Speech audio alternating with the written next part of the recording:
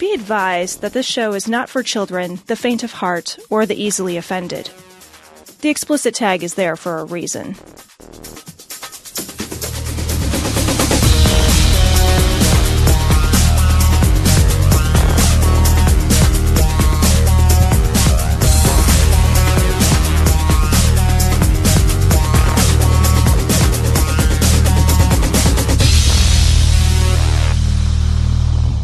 Recording live-ish, half of us, from Glory Hole Studios in Chicago. This is Cognitive Dissonance. Every episode we blast anyone who gets in our way. We bring critical thinking, skepticism, and irreverence to any topic that makes the news, makes it big, or makes us mad. It's skeptical. It's other stuff. We've got Dan and Frank from Thank God I'm an Atheist. Did you just fuck up your own intro? That's deviation. Oh. That's the kind of ad lib. Wow. And Amazing. Frank, write that What down. else? We need to remember that for our show. Lib. 2 words, motherfuckers. Consummate professional. It's a good idea. So Dan and Frank from Thank God I'm an Atheist, thank you for being on our program. Well, thank you for having us, and guys. almost getting the title right. That's awesome. Just thank God I'm atheist. We don't have the "an" in there. Yeah. Yeah, I think you should. I'm just saying. Oh, okay. I only bring it up because otherwise people will try to go to the website and they'll type in the wrong URL, and then we'll. You're right. I mean, there is some question as to whether or not we're an atheist or just atheist. Yeah. But I figure if they call themselves Christian or a Christian, we can call ourselves atheist or an atheist. Dan, that was good. Wow. You see? Wow. I mean, Good save, Dan. That's honestly more thought that you put into the title of your show than I have put 249 episodes Wow. of this program, but Yeah. I've not given that amount of consideration to any decision we've made. So we wanted to talk to you about this tremendous article from the Herald Sun. You probably read it, because who doesn't read the Herald Sun? Oh, I'm all about the Herald Sun. I've got my subscription coming daily. Actually, if we're recording and the doorbell rings, you got to pay the paper. Yeah, right, exactly. So this is from the Sun. NASA refutes Christian claims, and it kind of could have stopped there, actually. Like, it doesn't need to go beyond that, because NASA typically refutes Christian claims. Right. But it does anyway. NASA refutes Christian claims that the blood moon on September 28th will cause the end of the world. Right. Right. Well, I mean, Yeah. it's kind of obvious when you think about it that all of the portents from the skies are controlling, because that's how that works, right? Yeah, I think thousands of years of trial and error have shown us that the end of the world is nigh. Yeah. It's just not this nigh. It's always nice. It's sort of continually nigh. It's the nighest thing that you can possibly imagine. It's always kind of just sort of fuzzy in the corner of your eye. It's somewhere. It's never fully in view. It's coming. I mean, Jesus said he would be back within that generation. And that's kind of it's been nigh ever since that moment. Yeah, but what's a generation to Jesus? Right. Yeah, that's the question. That's the question. Yeah. Dude. Yeah, maybe he meant the Pepsi generation. Yeah, no, that's true. You don't know. You don't know. Yeah. It could So be I do anything. want to read a little piece from the article, just so that we're really clear on what we're mocking mercilessly. The blood moon. This is blood a fucking moon. direct quote. I can't even read blood moon and not I always laugh. wonder too, like with the blood moon, I wonder if there's other like humors that have a moon. Like, is there a phlegm moon as well? Oh, wow. A yellow bile moon? A yellow, maybe a black bile moon? Sure, I why don't not? know. Yeah. Since we're going to humors? Yeah, I mean, if we're going back to like fucking the Stone Age, Right. might as well just reel it all back. Why you know? not? The best part is that, like, by comparison with this, the fucking humors are high technology, right? Like, Yeah, the humors are like a zipper to the Amish, you know? so this is the blood moon is the fourth and final eclipse in a tetrad. Oh. 4 consecutive total lunar eclipses. I think that should be eclipse eye. Eclipse eye, Yeah. you're right. Each separated by 6 lunar months, which fulfills biblical prophecy of the apocalypse. Wow. It's so metal. That shit, I just gotta say, that shit is so fucking metal. So wait, there's nothing about this where the moon's not going to be red. I mean, let's get this. Well, it's kind of red. It's red? When you have a full eclipse of a full moon, then it kind of turns red, which is why they call it the blood moon, right? But it's no different from any of the other eclipses. I actually have a question about that. If it's fully eclipsed, how would I know it turned red? It's eclipsed. I can't see it. It can turn anything it fucking wants. When it gets fully eclipsed, it goes full rainbow. but when you start to be able to see it again, then it's just the red. That's all you got. Okay, yeah. So Oiji Biv have left. Right, yeah, exactly. Could you imagine if the fucking moon went full rainbow? They would flip their shit. They would flip, because they fucking flipped out when we fucking projected a rainbow on the White House. Yeah, right. Could you imagine if the fucking moon went rainbow? You know what, though? It is a known fact, and Frank, you can back me up on this. Yeah. The moon is the gayest of all of the celestial bodies.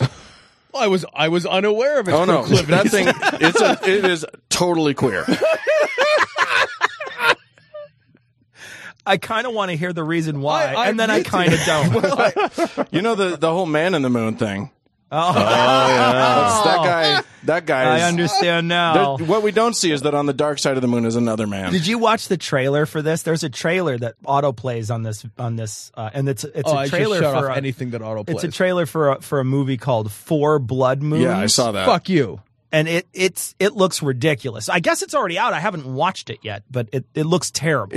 But it says it's based on a New York Times bestseller, so it must be good. It also says it's like a documentary. Right. And I'm like, what the fuck are you documenting? But it's a documentary with like the shittiest recreations of like Columbus and stuff that you've that you can imagine. Like somebody like used their mother's curtains to make costumes for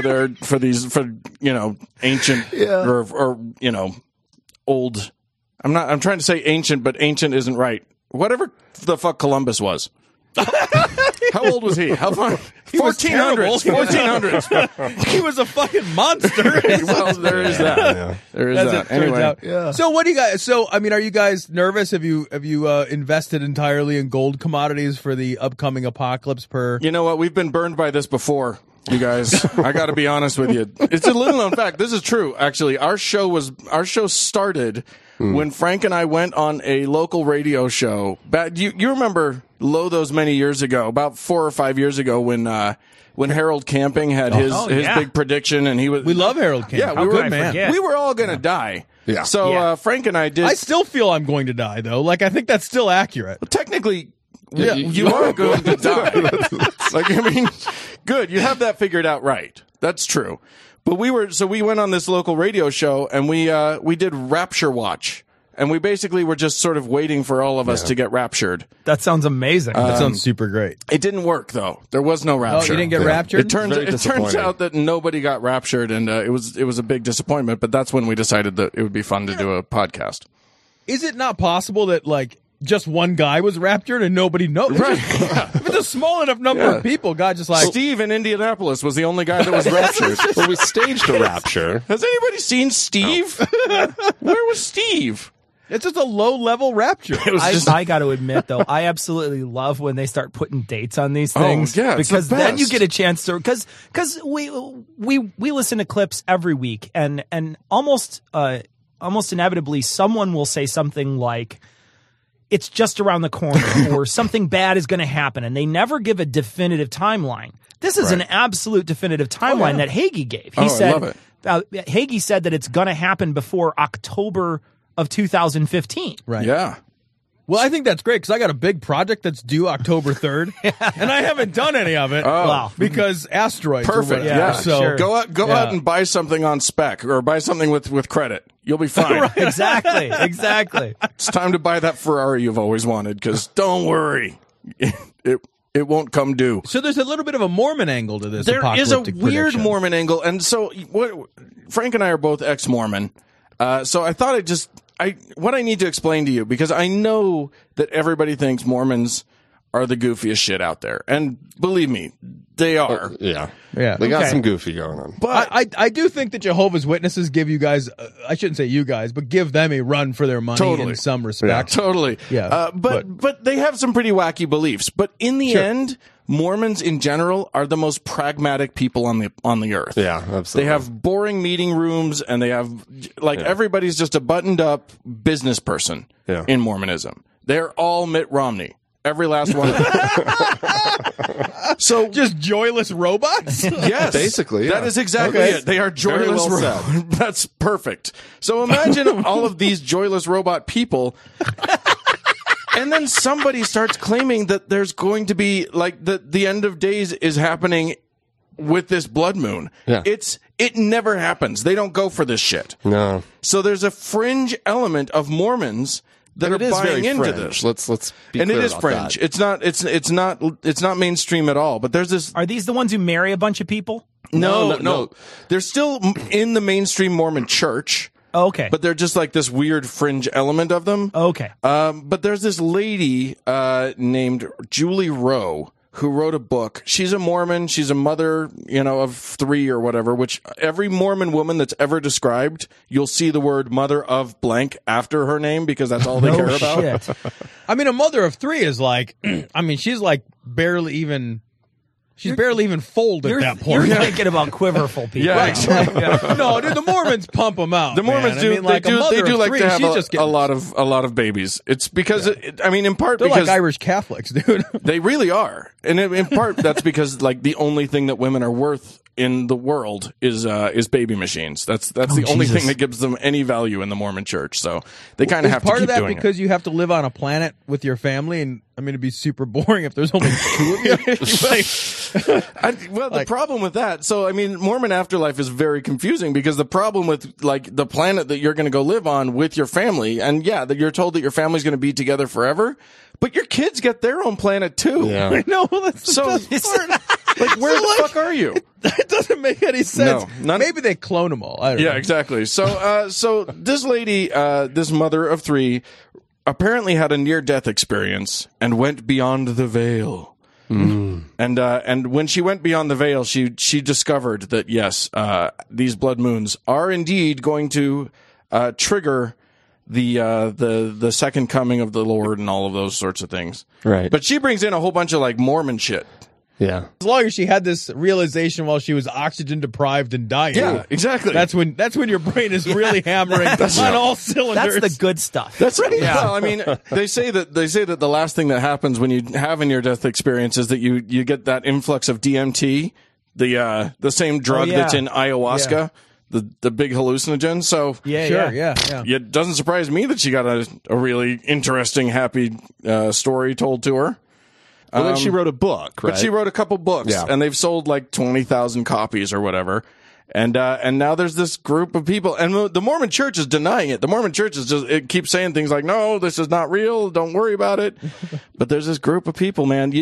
Mormons are really into, and here's how Mormons deal with the apocalypse coming. They don't pray and get all kooky. They go and buy prepper stuff. They go and buy 4 years worth of food and guns. I've never understood maybe I just don't understand the word apocalypse, but to me an apocalypse means nobody lives. So what do I need the food for? It still seems like a waste, right? It's going to be an apocalypse. Everybody's going to die. Oh, I better stock up on jelly. Why? I'm going to need ammunition. There's nobody to shoot. Right. You're dead. They're dead. If you're not and they're not, it's not an apocalypse. Yeah. Well, just like with everything, Mormons do it wrong. They do apocalypse wrong. Their apocalypse is a bunch of people. There's maybe some earthquakes and some stuff, but most people live. Yeah. And then the worst part is, here's the worst part about Mormon apocalypse is that after, all of the earthquakes happen and then Jesus comes back, and then those who are still alive have to stay alive for 1,000 years and do work.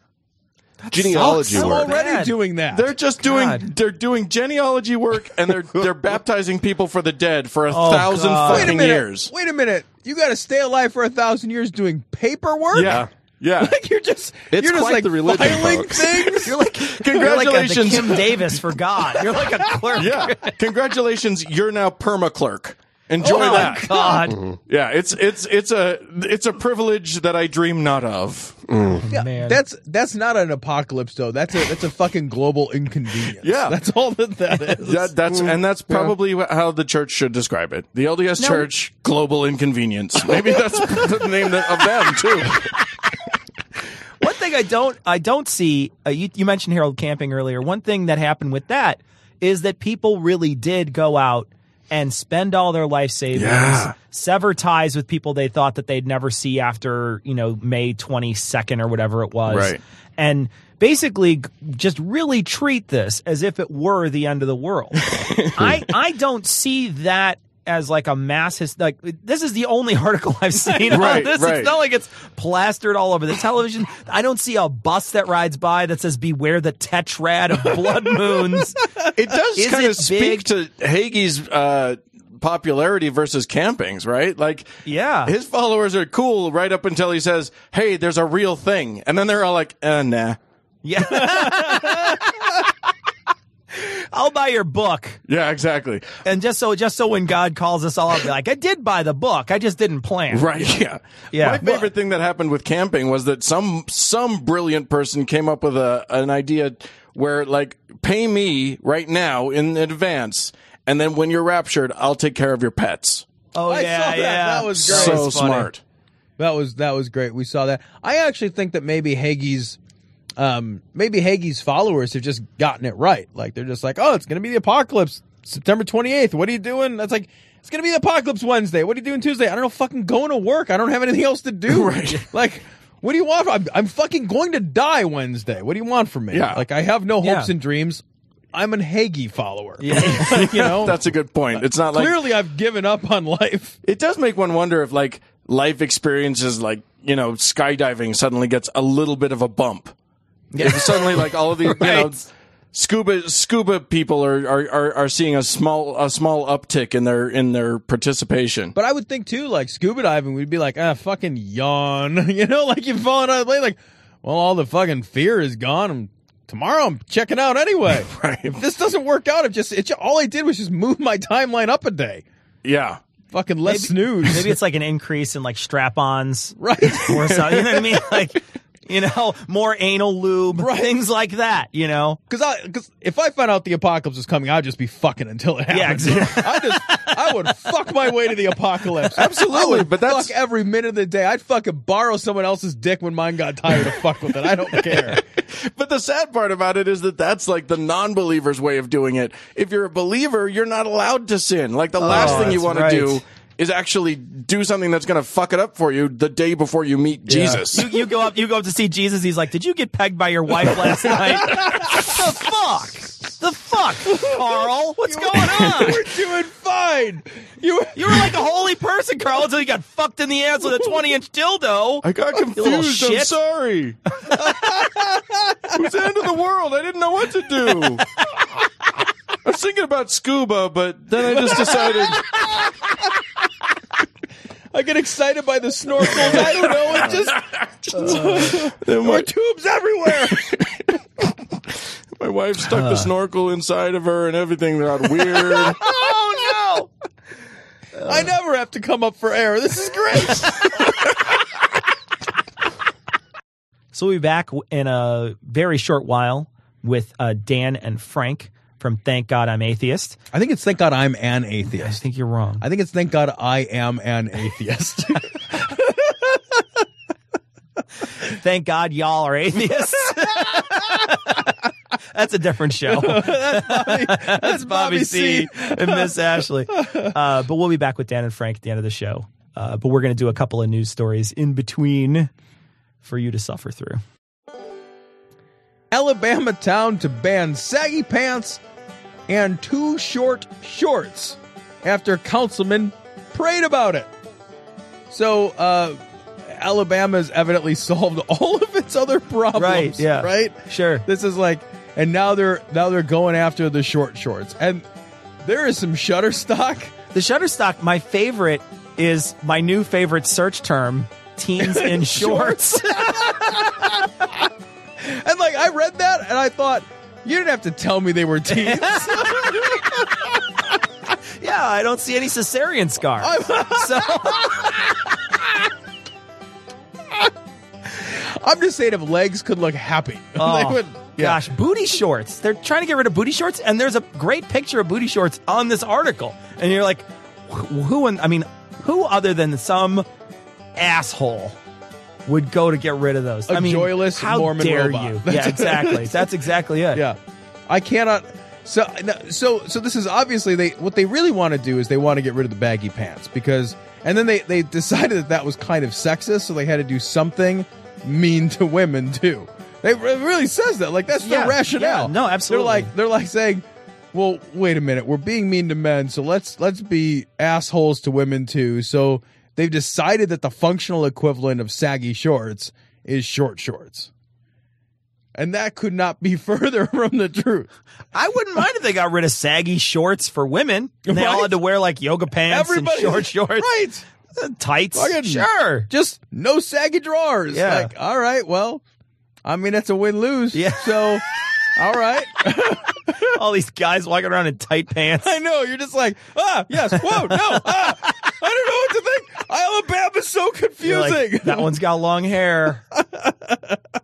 Not sure. Not sure. Oh, it's got a rat tail. It's a dude. In Alabama, that's a dude. Yeah, right? You're just like, not sure. Yeah. In Alabama, would not fuck. You know, this is so similar to, you know, basically putting your females in a bag. Sure. You know what I mean? It's very similar to that. It's that I understand the saggy pants thing. I don't get. I think it's racist. I think it's racist. I think too. I think they're basically saying like, don't dress in a style approximating black urban youth. Yeah. Right. That's what they're saying, because they think black people are scary. Yeah. And black people clothes are scary, and black people culture is scary, and so they want to avoid anything remotely black urban. Yeah. Right. And then the other side of that is anti-sex, right? Sure, so the other side of that is, well, we don't want to teach the kids about sex, but we don't want them touching either, and the booty shorts facilitate the touching. Sure. Well, shouldn't our religious ideas stand up even under a scientific approach? I mean, either a thing is true or it isn't. Well, certainly, but listen, Joe, there are some things we just have to accept on faith. So I almost never cover the the one-off churches, like, you know, hey, Flying Spaghetti Monster guy gets to wear a colander in his driver's license picture. It's never going to be on the show. Like, it's never ever going to be on the show. But this one did make me laugh because they have a billboard. The only reason we're talking about this is because of the billboard. This story comes from metro.co.uk. Church of Bacon sees rush of new members after free wedding offer. And they've got a billboard that I think is actually really awesome. It's a set of hands in the prayer thing with a strip of bacon between them. Yeah, like right on the thumbs. Yeah. It's like, here's the steeple, here's the bacon. And it's like, when I look at that, I think, like, that's the most awkward way to eat your bacon. Like, oh, yeah. It's a really weird. But you got to open the church doors first, Tom. Right? That's how it works. It stretches the bacon. Yeah. That's what. And then it says, bacon is our God. Because bacon is real. And then it's praisebacon.com. Yeah, I love this. I think it's very funny. The thing is, though, I'd join the Church of Short Ribs. You know? I would join the Church of Roast Turkey with dressing and cranberries. Yeah, I'm on that. Yeah. I would join the Soccer Tort Church. Oh, for sure. Yeah. The Cuban sandwich church. I would do Cuban that. sandwich. Yeah, I would. The Gyros Church. That's a church, though, that you don't want to go and sing the hymn. No. Because everybody in there is just stinky. Oh, God. That's an outdoor service. It is, yeah. A lot of these are out. Admittedly, a lot of these require an outdoor Very service. true. Very true. The Jibarito Church, I know you're not a fan, but I would attend. I would stay away from the Tofu Church. Like, the no. Tofu Church would just be full of fucking annoying people. Like the congregation for the Tofu Church, the whole time they would just tell you about how great the Tofu Church is. It'd be exhausting. Look, this tofu's shaped like bacon. They would try to convince you that it tasted like actual meat. Yeah. That's what they would be like. Oh, no, this is a tofu burger. Fucking bite your tongue. You can make it a circle, but that's not a fucking burger. You know, you can shape a fucking poo into a circle, but that is not a burger. I watched a video today. It was on Reddit, so it was like the top video on Reddit for a while. So probably a bunch of people have seen it. But the title was, I made a $1,500 sandwich. And I was like, and so when I first saw it, I thought, well, how did you make a $1,500 sandwich? He did everything for it. So he tilled the land and planted the vegetables. Then he went and, had wheat, and he crushed up the wheat and did all that. He went to a place to kill a chicken and killed his own chicken. And how they killed the chicken was crazy. They had like this little board on the ground. You put the chicken's head under the board. You step on both ends of the board and you just pull its head right off. What? Yes, its head just pops directly off. That's not. It's crazy. It's crazy. Chicken on there. That's like one of those things. He made his own. Got to be a better way. He made his own butter and his own cheese. And he basically did all this extra work. He went out to the ocean and got sea salt for the salt, and you know what I mean? What? So he did all this extra work, and he takes a bite of this chicken because he cooks the chicken up, and he makes it, and he takes a bite of this chicken, and they said, so how was it? He says, it's not bad. And then he looks like he's going to cry because he spent 6 months of his life for a sandwich that's not bad. It's so awesome. It's just there are a few foods that when you make them from scratch, they are nothing but work, and then they yield a product that's identical to what you could have done short. I find puff pastries like that. Pumpkin pie is the same thing. Roast a pumpkin, fucking get all the flesh out, get all the seeds and shit. Make a pumpkin pie. It tastes just like you used the can. Yeah. It tastes just like you used. Yeah. All you did was add time and work to it. That's all you did. You didn't get anything better out of that equation. Yeah. Yeah. No, there are some foods that are like that. Yeah. There's a few foods, though, that you make on your own and you're just like, oh my God, this is the greatest thing and ever. you'll never go back. Yeah. Mayonnaise is a perfect example. Yeah, mayonnaise all day. Absolutely. You eat a food with your own mayonnaise, you're like, that's turned out that's 1,000 times better. Yeah. Way better. Yeah. But the Church of Bacon has you covered. So I have nothing else to say about it. I'd join the Church of Mayonnaise. I would join the Church of Mayonnaise. Some would argue I have joined the Church of Mayonnaise, or at least I sing in its choir on the regular. Want to contact the guys? Go to dissonancepod.com to get links to their Google+, Facebook, and Twitter accounts. If you want to contact them directly, send an email to dissonance.podcast@gmail.com. Or you can call and leave a message at 740-74-DOUBT. That's 740-743-6828. Do you want to support the show? Go to patreon.com. That's patreon.com/dissonancepod. Or click the link on the podcast homepage, and you can donate to the production of Cognitive Dissonance on a per-episode basis. If you can't spare any money, take a second to give us a 5-star review on iTunes or Stitcher, or spread the word about the show. We want to send a big, heartfelt glory hole to all the patrons and people who rate us. You fucking rock. So this story comes from Telegraph. Topless protesters disrupt Muslim conference on women. So I saw this a handful of times, and I clicked on a couple of the articles, and I wasn't real impressed by a few of the some of the reporting on it. But I grabbed this one in particular, this article in particular, because when they showed up, when the protesters jumped out, the conversation that the fundamentalist preachers were discussing was the question of whether or not wives should be beaten.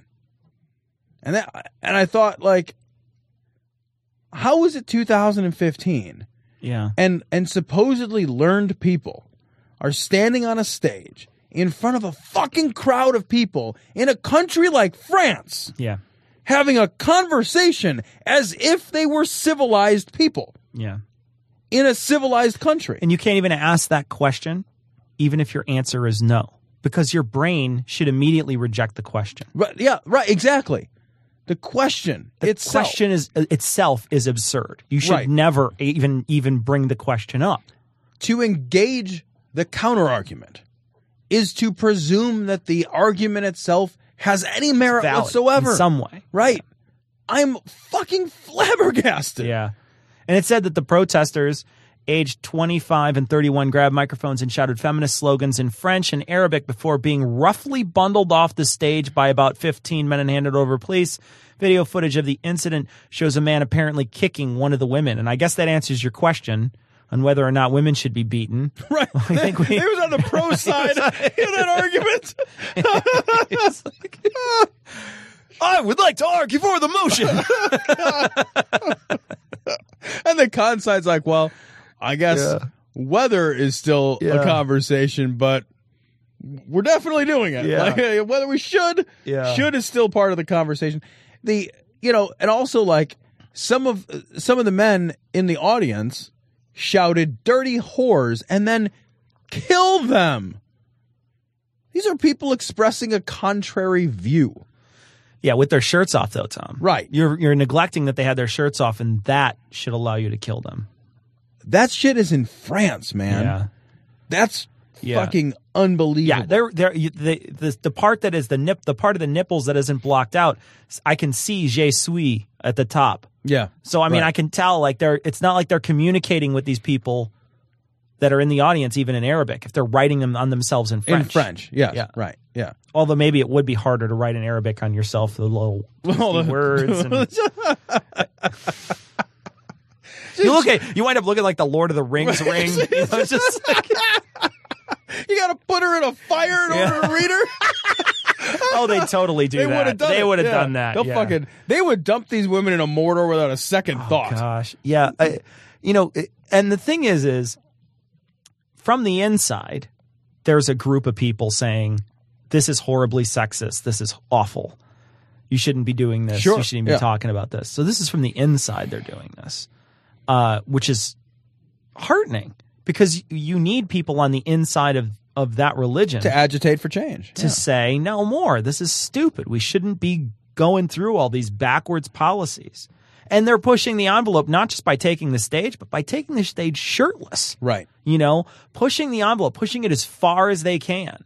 And they were, they got a beating for it, but, hats off to these women. Oh, brave as fuck, brave right? As hell. Because that they knew going in that the stakes were high. They knew going in that, by doing this, if they're part of this community, they're now ostracized from this community, by and large. Yeah. That they stand the risk of being, beaten, whatever. I mean, vilified in every way.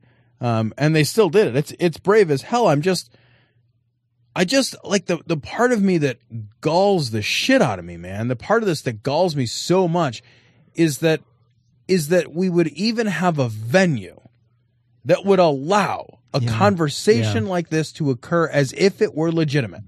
Yeah. There are some questions which are so ridiculously backward, so outlandishly barbaric, that to lend them credence by putting them on a stage and setting up a microphone and pretending that you have esteemed colleagues. Yeah, right. On this thing. This is not like the debate, between even like Bill Nye and Ken Ham, right? Like, that's two sides of an absurd argument. The question is absurd, but it's not violent. Yeah. The question is absurd, but it's not damaging to 50% of the fucking world population. Sure. This is not a conversation that we should even allow people to have and still pretend that we're having it in a civilized fashion, because there's nothing civilized about the conversation. You're right. It's basically hate speech. Yes. It's hate speech. Now, should they, we should, definitely they have every right to have this conversation. Every right to have this conversation. Yes. But just because you have the right to have this conversation doesn't mean you're free from consequences, which is, somebody jumping on stage or you being called an idiot, somebody who's an awful person for even entertaining this idea. Yeah. And this is a good thing that it's coming from the inside, though. At least it feels like it's coming from the inside, right? Right. It's a good thing that that's happening because, the fundamentalist Islam is a bad idea. It's a lot of bad ideas, all sort of mixed up into one. And if there can be a breaking out of that and a removal of some of those really horrible ideas, that women aren't equal, that women should be injured, that gays should be killed, that people should have to put their hands in a hand chopper off a machine. If all those ideas go away, right, you have a much more civilized religion, something that can actually be reasoned with. Do you think, honestly, that's even possible? Because, you know, man, they were burning witches in the United States fucking 200 years ago. Maybe longer. I don't know how long ago that was. 1600s, was it? Maybe 400 years ago? 400 years ago, something like that. They were burning witches. I guess that's true. There's still horrible shit that Catholics do.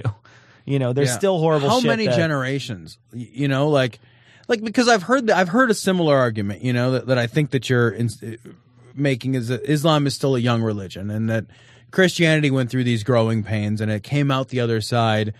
Imperfect, deeply imperfect, you know, but much less violent. Yeah. Well, I think, and this is just, I mean, fucking, I don't know the real reasons here. It's just a speculation, but I also think that Islam sort of had its own idiot circle that sort of perpetuated all the same ideas for way too long without outside influence.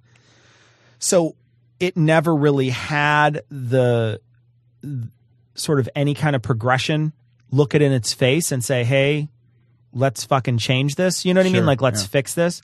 And now there's social media and TV and, you know, ways in which you can find things electronically, et cetera, that there's no way to keep out those ideas. You can't isolate yourself anymore. Sure. And so I think that it's just a matter of time before Islam starts shedding these. So you think that will have a moderating effect on Islam? I think so, eventually. Yeah, because it seems to be having a polarizing effect right now. Yeah. The thing is, of course, we're only finding out about ISIS. We're only seeing, you know, these assholes that say awful shit, the people who chop other people's hands off. There's plenty of moderate Muslims. They happen to be leaving Syria right now. Yeah, I'm not pretending that all of Islam is represented. No, I know. But I'm saying, like, all the moderate Muslims, they're on a boat. Right. Heading over the fucking water, right, trying to get to a place that isn't going to fucking have them die. Yeah. You know? Right.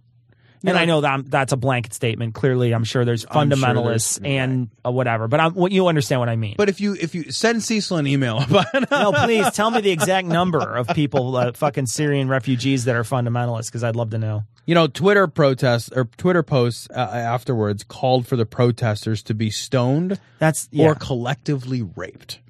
Collectively raped. I don't even know how that happens. What do you pass them around like a plate? Right. How does this work? Should we rape them? Well, collectively. Yeah. Wait, what? What? Do you have to like all tape your dicks together and shove them in there at the same time? How many of us have to do this? Like the executioner. Like what a fucking liar's punishment that is too. Like it's like, I gotta rape somebody today. Jeez. It's just somebody is just a violent, power-hungry shithead. Yeah. Right? That's the only reason something like that could possibly exist. You want answers? I think I'm entitled. You want answers? I want the truth! You can't handle the truth! So this story comes from the Raw story. Liberty U pastor tells Bernie Sandals... Sandals? Sandals. Bernie Sandals. Fucking hippie. It totally fits him, though, doesn't it? Right? Oh, my God. You know that's going to be a thing if he becomes... They're going to call him Bernie Sandals. You know, okay. So Liberty U pastor tells Bernie Sanders that cops shoot unarmed black people because of sin, not racism. I just got to start off like, is this man really that shade of orange? It's so orange. No, I think that's bad lighting. That's gotta be because he looks like a Cheeto. He does look like a Cheeto.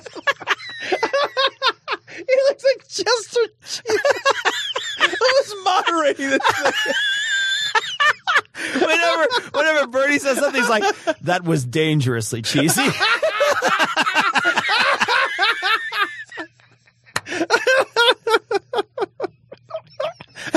This guy's impossible to look at. Look at him. I can't. It's like I can't. He looks like the fucking face on the moon. You remember like the old movie with the, he looks like that. He does look like he's got like a rocket sticking out of his eye.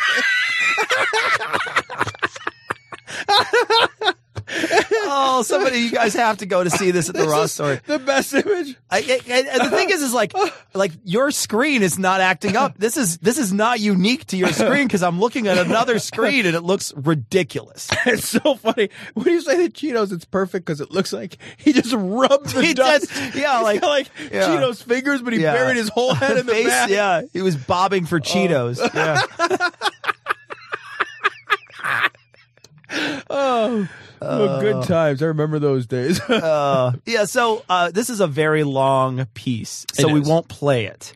But let's talk a little bit about what he says. Now, Bernie Sanders goes off on this big, long... I watched this thing earlier, and he goes off on a very well-prepared bit in front of Liberty University talking about, the economic problems that black people face in this country, the discrimination that they face, the disproportionate number of them that are arrested, the disproportionate number of them that are charged, and the excessive charges that black people face in comparison to other races. And, all the systemic racism that happens in our country. And he does a very good job of listing all this stuff. And to their credit, the audience follows him. And at the points where he's making these things to say that these sort of things need to change, the audience is giving applause throughout the whole piece. But they really do kind of flip out when the platitude comes out of Cheeto Man. He says, we would say, and I think I speak for many of our students, that it's not so much a skin issue as it is a sin issue. What does that even mean? Well, what it means is the same thing that Mormons thought, that blacks is bad. Right. That's what it seems like to me. Yeah. But then he follows it up. He says that we can change the behavior of police. We could put cameras on them all day long, but behavior modification can only stop so short as identity change. I think we want what you want. I think he's saying that the police then have a sin issue. I'm not saying this as hyperbole at all. I read that paragraph because that's the key paragraph for this whole story, right? Is what he says. That's the reason I picked it. And what bothers me about it is that I don't actually know what he's saying. Is that skin issue, sin issue thing? It sounds like something, but it's a deepity. I think so too. I think you're right. I think it's a deepity. There's nothing there as a sin issue. Okay, well, fucking elaborate. Make a point. But instead of making a point, he goes on and says that, that we can change the behavior of police. We can put cameras on them all day. But behavior modifications can only stop so short as identity change. And then again, no follow-up as to what that means. What is that? He does another deepity later on when he says, I think you're going to find a commonality. You're going to find commonality is at Liberty University. We are not interested in making sure people are invited to sit in the bus or even sit at a restaurant table. We want to see them own the bus and own the restaurant. Yeah. What does that even mean? Right. Not everybody can own a bus. That's just not a good idea for traffic. That's a terrible traffic idea. For everybody. And, everybody owns a restaurant. Like, there's no one to eat at our restaurant. And we also own a bus. It's a terribly, we own too much shit. I can't, I'm working. Why is everyone in the service industry? But I hate shit like this. Yeah. I hate this nonsense where it sounds like they're saying something. Well, they want a hand up, not a hand out. Right. It's a real quick little turn of phrase that makes you say, oh yeah, wait, what? Yeah. Right. Okay. Can we just, if we can't get past the platitudinous nonsense, then we're not having a conversation. And he can't really do this, but I sort of think it would be amazing because Bernie Sanders is the kind of candidate who almost would, is to get a response like that and be like, when you're prepared to have a real conversation, then re-engage me and leave. He has done that to reporters. I've seen him do that to reporters. He did that to that reporter that tried to hijack him, and he's like, I don't do ambush interviews. And the guy's like, well, I do ambush interviews. And he's just like, well, good luck with this one. He just bailed. He was like, I'm not doing it. Yeah. Have your people call my people. I don't do it that way. It's interesting, this political cycle, all these people going on all these different venues that I would not expect them to go to. Bernie Sanders speaking at Liberty University to me seems really weird. Yeah, I thought it was actually pretty brave. Jeb Bush on The Tonight Show. Yeah, that's but candidates do things like the Tonight Show. But that seems like play the saxophone. I know, but that, like it seems like the realm. It seems like more the realm of Democrats than it does the joyless Republicans. Especially, Donald Trump hit a couple of them. A daytime show wound up getting Donald Trump. He went on The View as a caller. Did he really? Yeah, recently went on The View as a caller. And then Ellen had Hillary on. You know what I mean? So like there's some they're really sort of getting a weird circuit now. There's a different trajectory, I think. This election does feel weird. It feels what it feels like is that Trump opened it up for something like this. Now I'm not saying that this is a brand new experience, because you remember when maybe you're a little young for this, but Bill Clinton went on MTV and it was a big deal back in the day. He went on an MTV thing and people were like, whoa, what are you doing? Nobody goes on MTV. But in his first term before he was elected, he went on MTV, played the saxophone and did I remember the saxophone thing, so, you're talking about a guy, what year was that? 1992? Yeah. So, we're talking about, it was the first election I could vote in. So it was years and years and years ago. And it was, it was a totally rogue maneuver on his part to try to get some young people. But now, and I don't know if I don't know if Reagan went on fucking Carson or something like that. Doesn't seem like something he would do, but maybe he did. Maybe, I don't know. But this feels new though. And I think this feels more, especially this early in the race where they're still doing the nominee thing. I agree with that for sure. Because Trump is a star on television. And I think they're all trying to cash in on that if they can. I think they're going to have to, right? Because he's going to be totally unafraid of the medium. He's going to be unafraid to be on any of the television programming, whatever. He's going to be like, hey, this is my fucking bailiwick. This is my home. So to beat him on his home turf, you're going to have to do that kind of thing.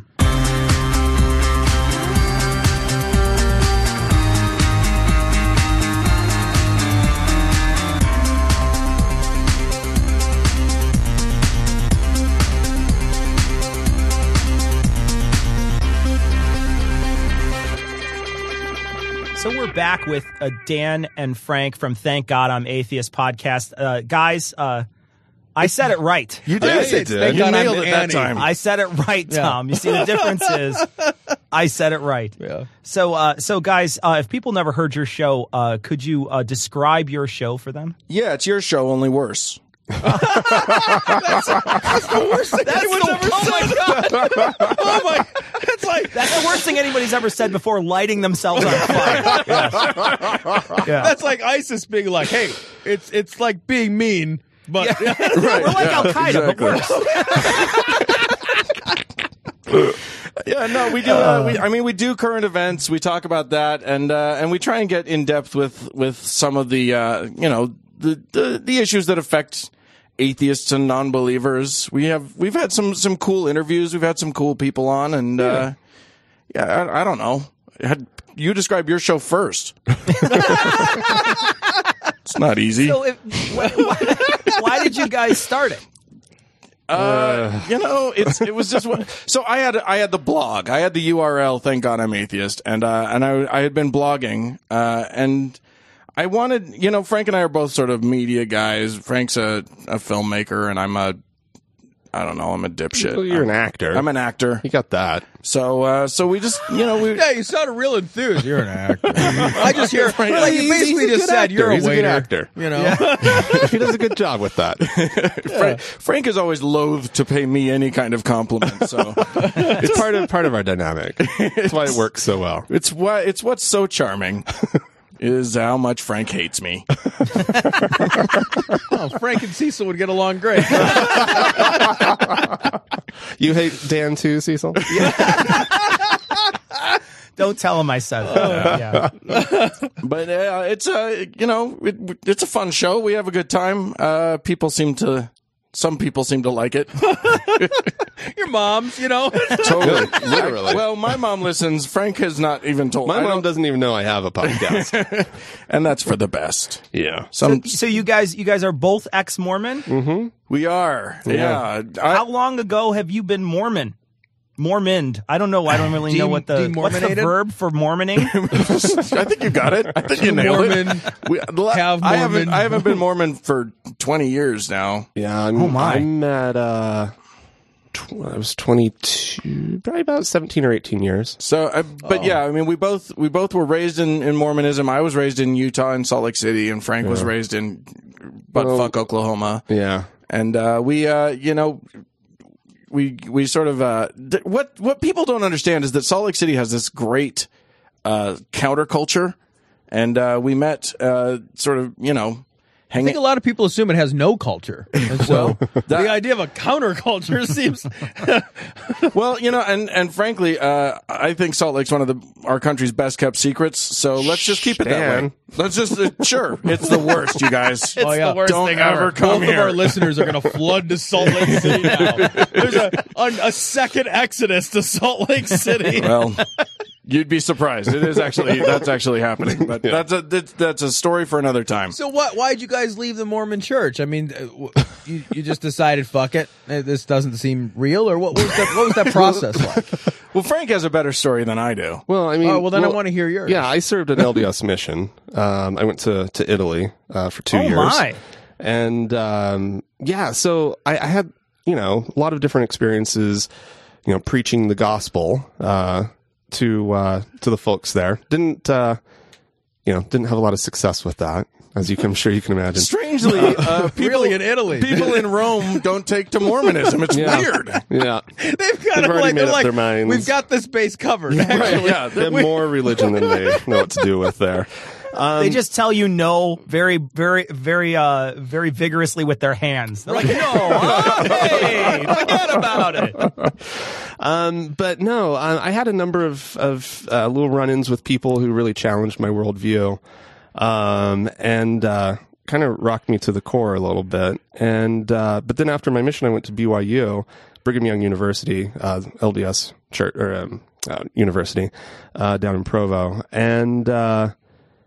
It didn't sit well with me at all. Well, I was taking religion classes because you're required to do that, and it just wasn't working. I was seeing a new side of Mormonism that I hadn't really encountered before, and ultimately one night I just was laying in bed and I was like, well, I don't think I really believe this whole Book of Mormon thing, and I don't believe in Joseph Smith, and I can't believe in Mormonism, and do I still believe in God?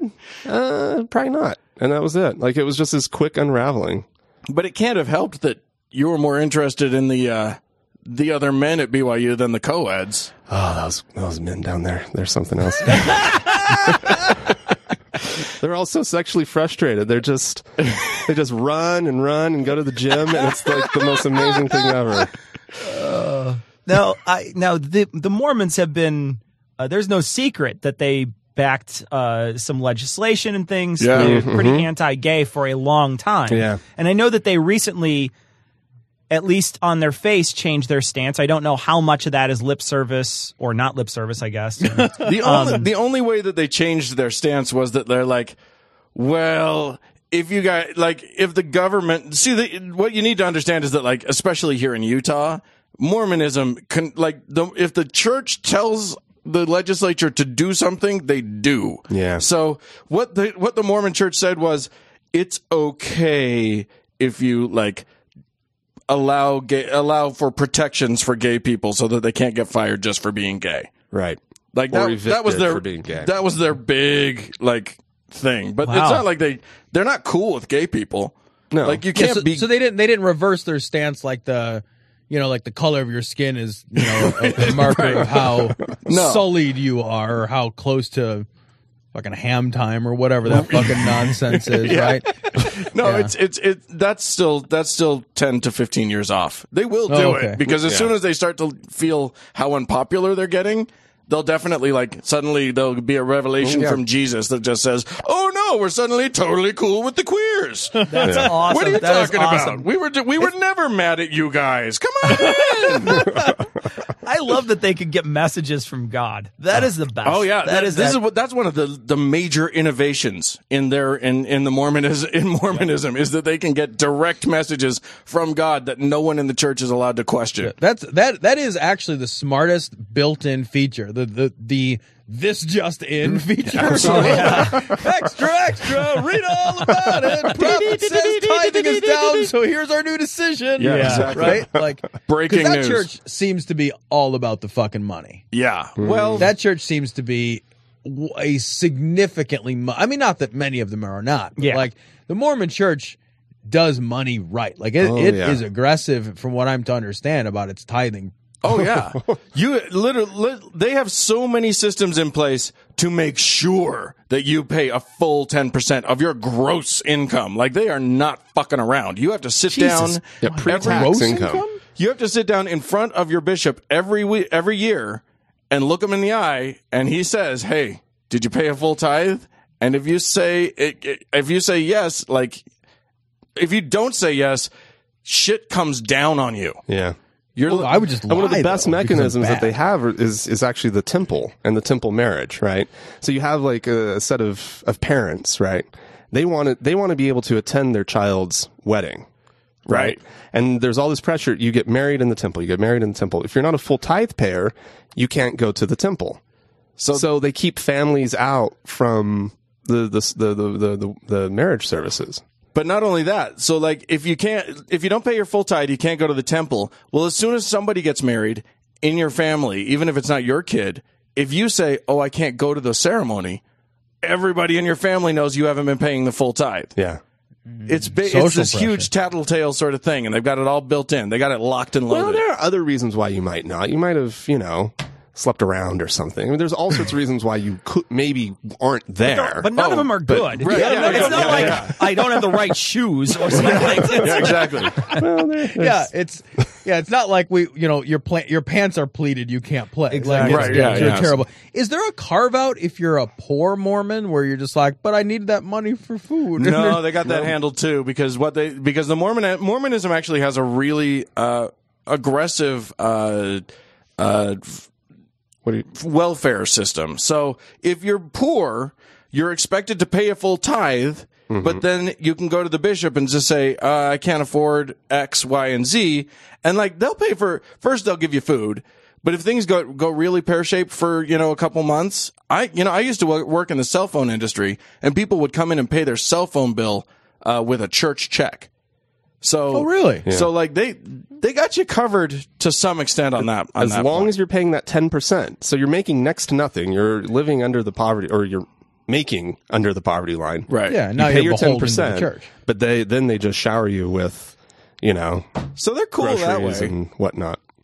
They're, and money. They're very pragmatic. At least it's not that awful, like the televangelists with their prosperity gospel and, if you pay me, you'll get rich sort of thing. They're Yeah. not like that at all. Yeah, they're just like, if you pay me, we'll get rich. Right. Yeah. Exactly. That's basically it. Yeah. And if you don't pay me, I'm making sure everybody in the ward knows that you're awful. It's still though, like I understand what you're getting at though, and that in the social pressures there, that's a real devious way Yeah. to get people to under your control. To do a voluntary thing. Yeah, Yeah, I mean, exactly. yeah, exactly. It's supposed to be voluntary, Right. And then the idea that while you're poor, you still have to tithe 10%, but will be able to like pay your cell phone bill if you fall behind on it. That almost feels like the nicest mob in the world. Yeah. Right. It's It totally feels the like- mob. You have no idea. Like we are talking about a mafia here. If you go, if you need a plumber, they got a guy. If you need, it doesn't matter. Like anything you need. Well, no, you come to me. Don't go outside the church. You can come to me. I'll find you somebody. So you guys mentioned earlier that you've had some interesting guests on. For people that are going to come over to your show, tell me a couple of episodes where you've had some guests on that you thought were particularly interesting. When we had Pete Boghossian on, that was actually a really interesting chat. His book, A Manual for Creating Atheists. We had gotten in trouble because a couple weeks before that we had sort of, because we're sort of, I guess our reputation is that we tend to be nice guys. Like we're not, we don't scathe the way certain other podcasters do, and so, which is totally cool. Like we're down with Noah and everything, but that's just not our mentioning gig, right? any names. So, so we kind of went after the book based on an article that we read about Peter Boghossian's book. So then a bunch of people came down on us, and we were like, well, okay, let's have him on the show. And it turned out to be a really cool conversation. Yeah. So that was a good one. That was a good one. I always liked your Bishop of London interview, Dan. That was an interesting one. I actually interviewed the guy who's the third in succession from the top of the Anglican Church, of the Church of England. So when I was in London, I actually got to interview the Bishop of London. So that was a really interesting interview. The church nobody in England really belongs to. I mean, they belong by default. Right? But Yeah. They all belong to it. They just don't. They just don't care about it. So, guys, if people were going to find your show, where would they look? Oh, so you could go to thankgodimatheist.com and it's there, but on your iTunes and your Stitchers and your all of wherever you go to find your content. Wherever fine podcasts are sold. Right, exactly. Check your local listings. Guys, thanks for joining us. It was awesome. Hey, thank thanks you for so having much. us, guys. You guys We are really great. appreciate it.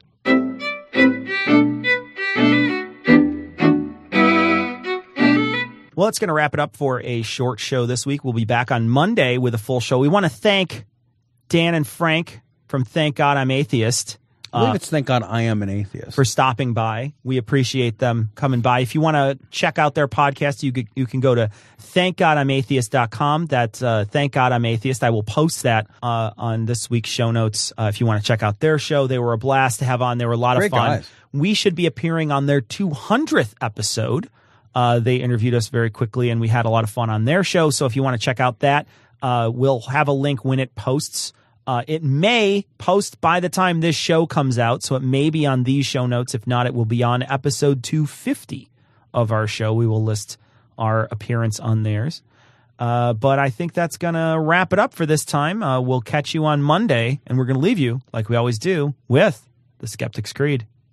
Credulity is not a virtue. It's fortune cookie cutter, mommy issue, hypno-Babylon bullshit.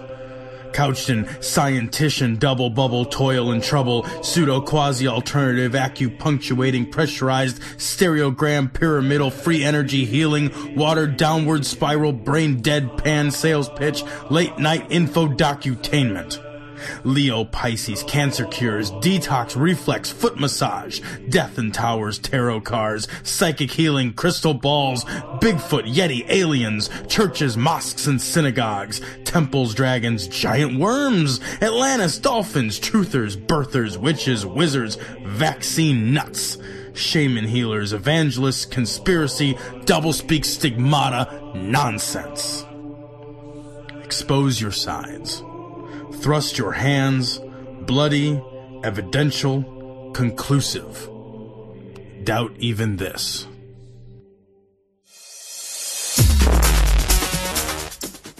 The opinions and views expressed in this show are that of the hosts only. Our poorly formed and expressed notions do not represent those of our wives, employers, friends, families, or of the local dairy council.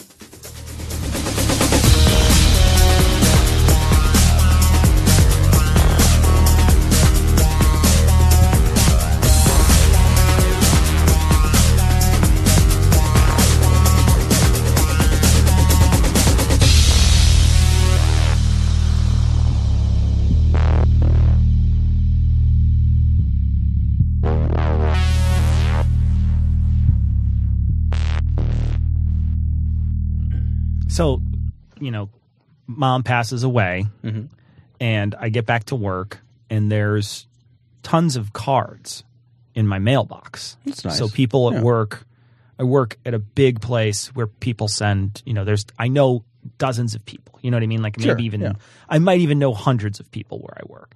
And so I got maybe 24 cards. That's actually quite nice. And people sending me messages. Yeah. And I got a handwritten note from a priest that I had as a teacher in my undergrad. Really? So he sent me a handwritten note that said, just so you know, I know when a man loses his mother, it's a very big deal. It's a very difficult time.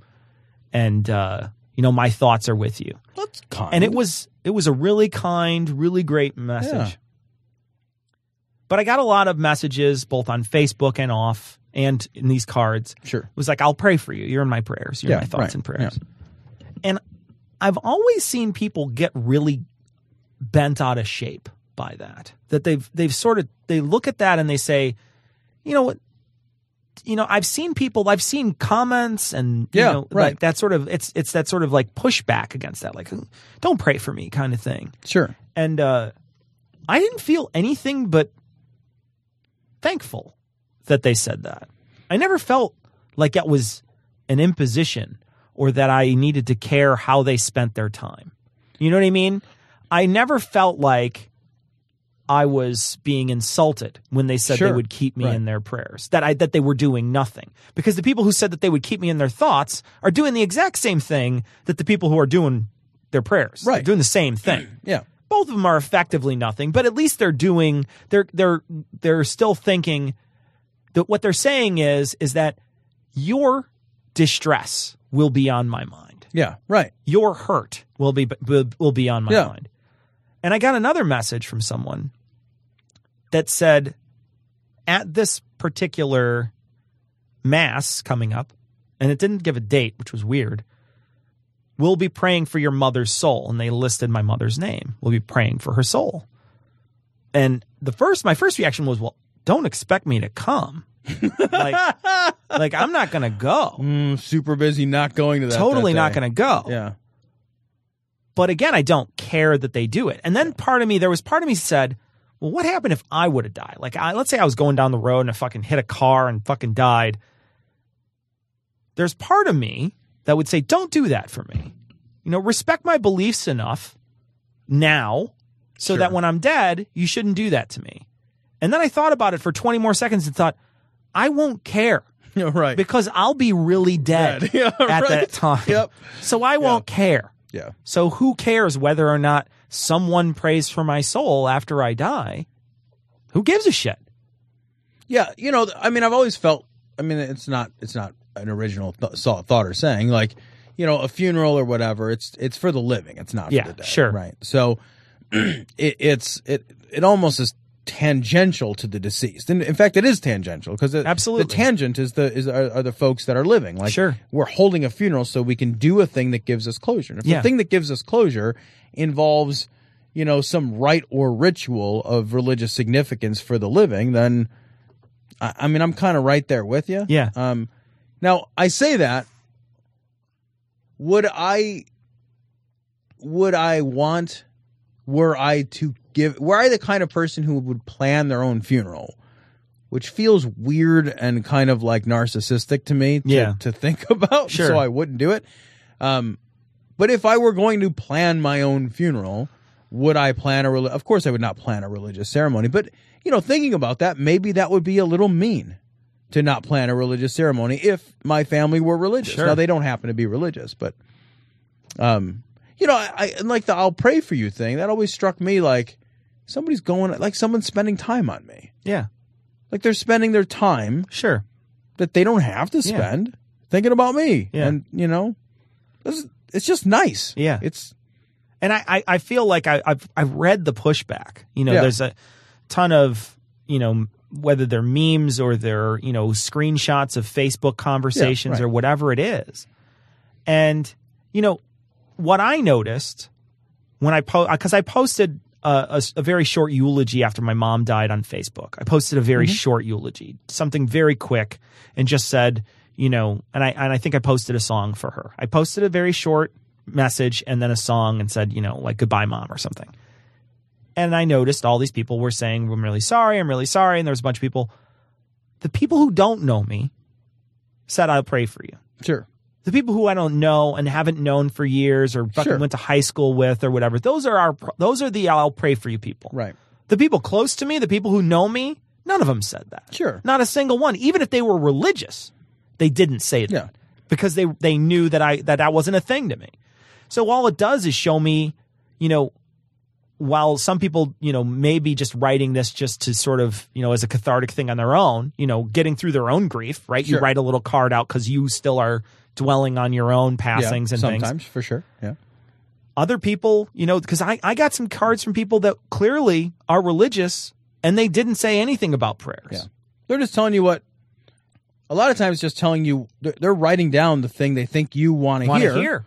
to make you feel better. Yeah, yeah. You know, I do think sometimes some families are like crazy religious families, and they'll use funerals as an excuse to proselytize. Sure. I think that's an atypical experience. But when that happens, I think that's ugly as fuck. I do too, absolutely. You know, and I would have pushback if somebody were to go farther than I'll pray for you, and instead post something about, oh well, don't worry, your mom's with God, sitting hand in hand with God in some place.